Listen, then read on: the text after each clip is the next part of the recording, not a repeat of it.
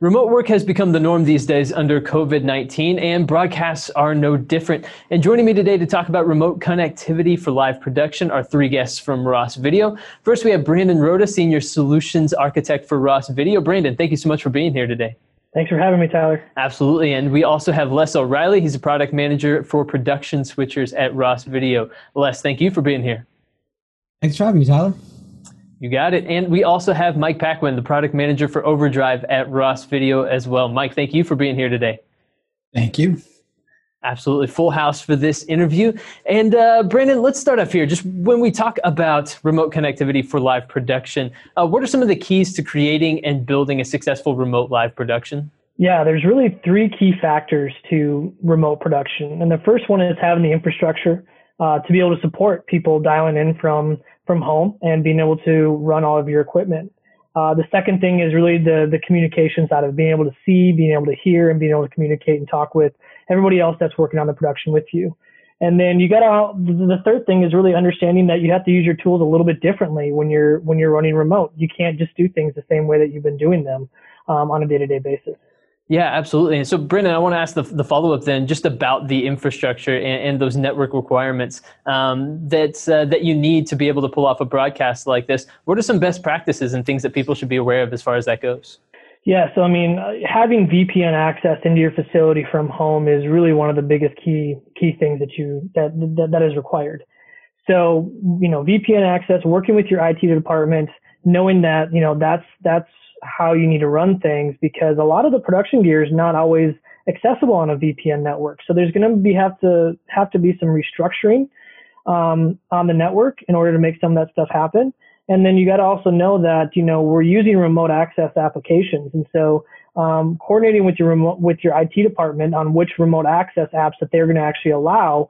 Because some of them are public facing only, or, they may have a mode that can be local only, but you need to make sure that you work with your IT department on that. And as well as with your vendors on what apps that they support and what they've tested with their own equipment on. Yeah, absolutely. So let's talk about that seeing and hearing aspect, because that's obviously going to be extremely vital when it comes to pulling off a remote live broadcast. And so talk me through a little bit more of what's required for that, maybe some best practices people should be aware of. Yeah, so one of the biggest problems you're going to have is going to be latency. And so as we were talking about earlier, you're trying to get the video from your multi-viewers, from your preview of the cameras and things that you're trying to include in your production. You need to get that as quickly to the people working at home or working remotely as you can. And so things like WebRTC and SRT give us a little bit more leeway in that they're going to have a little bit more compression on them, but they're going to be delivered really, really quickly. So, for example, things like a Zoom call or Teams or whatever meeting platform you choose, those things happen really fast in real time. And if you're able to get your video into something like one of those platforms, you can quickly share it to all those users at home.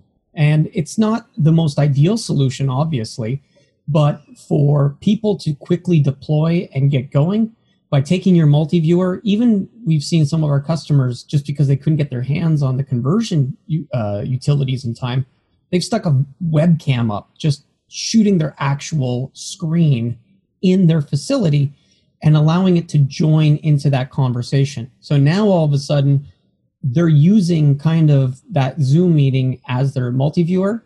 They're bringing the audio monitoring back from Program Audio, and they're able to leverage this as kind of their intercom system. Now, as they deploy this and they're working through the kinks, they're able to deploy network-based intercom and bring those utilities to the homes as well. But this was a real fast way for them to get online. Right. Now, Mike, when we talk about this, there's a human aspect of this as well, just making sure people are trained and are able to deploy this kind of technology and these kind of solutions. How can you work with people to best deploy the solution that works best for them? Yeah. So one of the biggest things, and Les kind of mentioned it too, is you have to kind of adapt to what you've done, what you're doing today, and adapt to what you're going to do. So if you have more time, you can do more. But if you have to do this tomorrow and you're throwing a webcam up there, you have to practice. You have to just kind of walk before you can run. Don't try to do your big primetime show like you would do it normally. Reduce the amount of graphics you're doing, maybe reduce the amount of remotes on the first day, and then slowly build that up. Get your practices in, because you won't have necessarily the same amount of screen real estate at home as you do in a control room. Your multi-viewers may have less things on them on the first day. You might find ways to rearrange stuff. So it's just making sure that you adapt and practice and train yourself. Some people have more technical skills than others. Some people are really good content creators, but the tools that we build and how they've got it laid out in the control room makes it so they can focus on that. Now that they're having to adapt to new technology, their focus may not necessarily be on the content and on the technology. So it's getting used to that and adapting what you do to what you're capable of doing with the technology that you have in that IT infrastructure, or what you can see through your multi-viewer. And then building up over time. Don't try to do everything you're doing yesterday, today. Work into it as you need to. Mike, how does Ross Video provide support in these types of cases for your customers, for your clients that might be that might have questions about how to pull off remote broadcasts and might need some support? How does Ross Video come alongside and really help support its clients during this time? So when we deploy systems today, or in the past, before everybody was off the road, this is what we do. We go in, we help people, we train people, we help them rehearse, we help them practice. We do disaster drills, a camera dies, a microphone dies. What do you do? How do you adapt to those things? Now, because all of our staff is working from home as well, they're logging in and helping people retrain, helping them simplify their shows, helping add a few things that may not have been needed in doing the shows all in a studio. So all of our staff is home. All of our staff is still, they're not on the road, so they have the time to help out with these. So even if it's a 1-hour call or booking a week worth of support, so to retrain new staff, help them through rehearsals. And because all of the tools are now being accessed remotely from home, our trainers can log in and help them walk through things, help them lay out the screen, join them in rehearsals, join that Zoom call that Les was talking about, and join in that rehearsal. So we can help in that as well during this right now. Right. Now, Les, we know that there are shows that are produced remotely just on a regular basis, not during COVID-19, that's something that is done and has frequently been done in the past. Do you think that it's something that we will see more of after this is over? Just that people will realize, okay, we have certain capabilities. Maybe we utilize these capabilities from a studio setting and really make remote live production more of a regular occurrence. Do you think that that's something that might happen in the future? So remote production has been going on for quite some time. There's no question about that. We have certain customers who, based on the type of content that they deal with and their customer base, they house, for example, all that content in, say, Illinois. So it's a company, and that's part of their security offering. The content is protected, even though they may have people working remotely. So you've got panels and user interfaces in Prague, but the actual processing engines are in the United States. They also have deployments in Delhi and in Tokyo.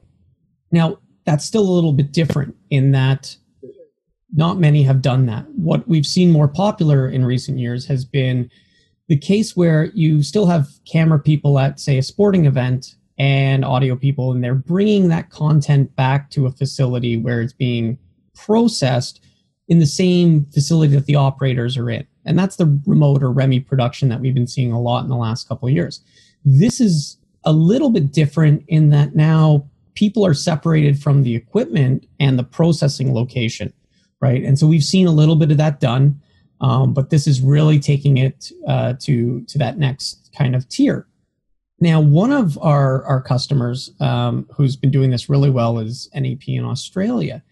They deployed a solution system where for them it was traveling people. So their people were still in facilities, but now they were collaborating across the country. So you might have a TD in Melbourne, but they had their audio person in Sydney, and then they had a graphics person in Perth.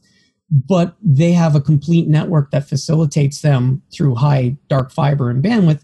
They're able to do a full 2110 IP-based solution. So that's a whole other different tier But again, it's all about where their focus is on leveraging that remote production. And for them, not having to fly somebody from Melbourne to Perth to work an event to then fly them all the way back was a huge benefit. It allowed people to be at home, still go in, still produce the event, still feel like they're completely part of it. But that's definitely at a whole other tier.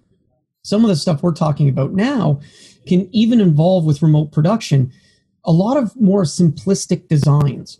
And what we've got is the ability to access from workstations into our products. And so here you're trying to make it so somebody has that same kind of interface, but they're not next to the equipment.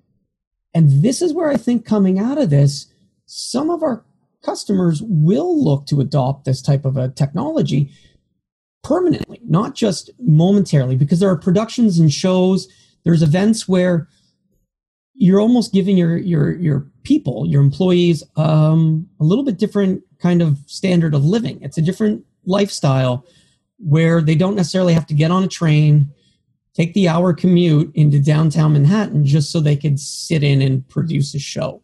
Maybe it is possible to produce that remotely. Considering the number of people that we remote into these productions already, a lot of times we're picking up either a LiveView hit, a Degero hit, LTN, all these different providers, satellite backhauls. They're doing it anywhere where they bring contributors in from the West Coast.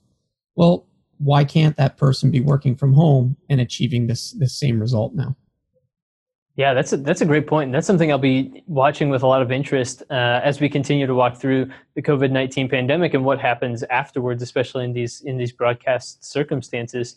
Mike, we talked about communication earlier, and I think that there's probably a learning process, a learning curve when it comes to how exactly do you make sure that everybody is on the same page when you're used to being able to just kind of look around and talk to everybody that's near you. And now that might be different. So kind of talk me through a little bit more about that learning curve and maybe just understanding that different steps are going to have to be taken to make sure that everybody's on the same page when it comes to a broadcast. Yeah. So the big thing, like you said, is making sure everybody's on the same page. Everybody has to be in agreement as to what is the expectation of the show today. What's the expectation tomorrow? What's the expectation in a month? So that your graphic designers are working towards the same goal as your producers. So the producers are always trying to push the envelope and trying to push what the content is going to be. But if your directors and your technical staff don't understand that is what the same requirement is, that's going to cause some problems in communication with what's going to happen on the air. And that's something that you need to think about today, and also 6 months from now, a year from now.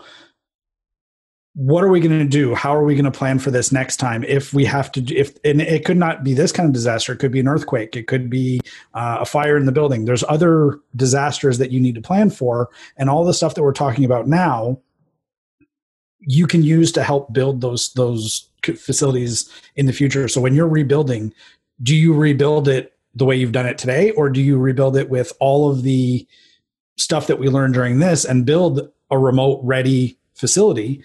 And what's the plan when you go to use it? What's the plan on hour 1, hour 12, 24, 72 hours? Is there a progression? What's the understanding of what you're going to do? We don't necessarily have the answers for those. That's something that everybody has to kind of decide on their own, but that's something that everybody needs to kind of play with. Absolutely. Well, guys, thank you so much for joining me today to talk a little bit more about this idea of remote connectivity for live broadcasts. So Brandon Rhoda, thank you so much for joining me today. Absolutely. Happy to be here. Thanks. And Les O'Reilly, thank you for being here as well, sir. It was a good time. Thanks, Tom. Absolutely. And Mike Paquin, thank you for being here and sharing your insights today, Mike. Not a problem. Anytime.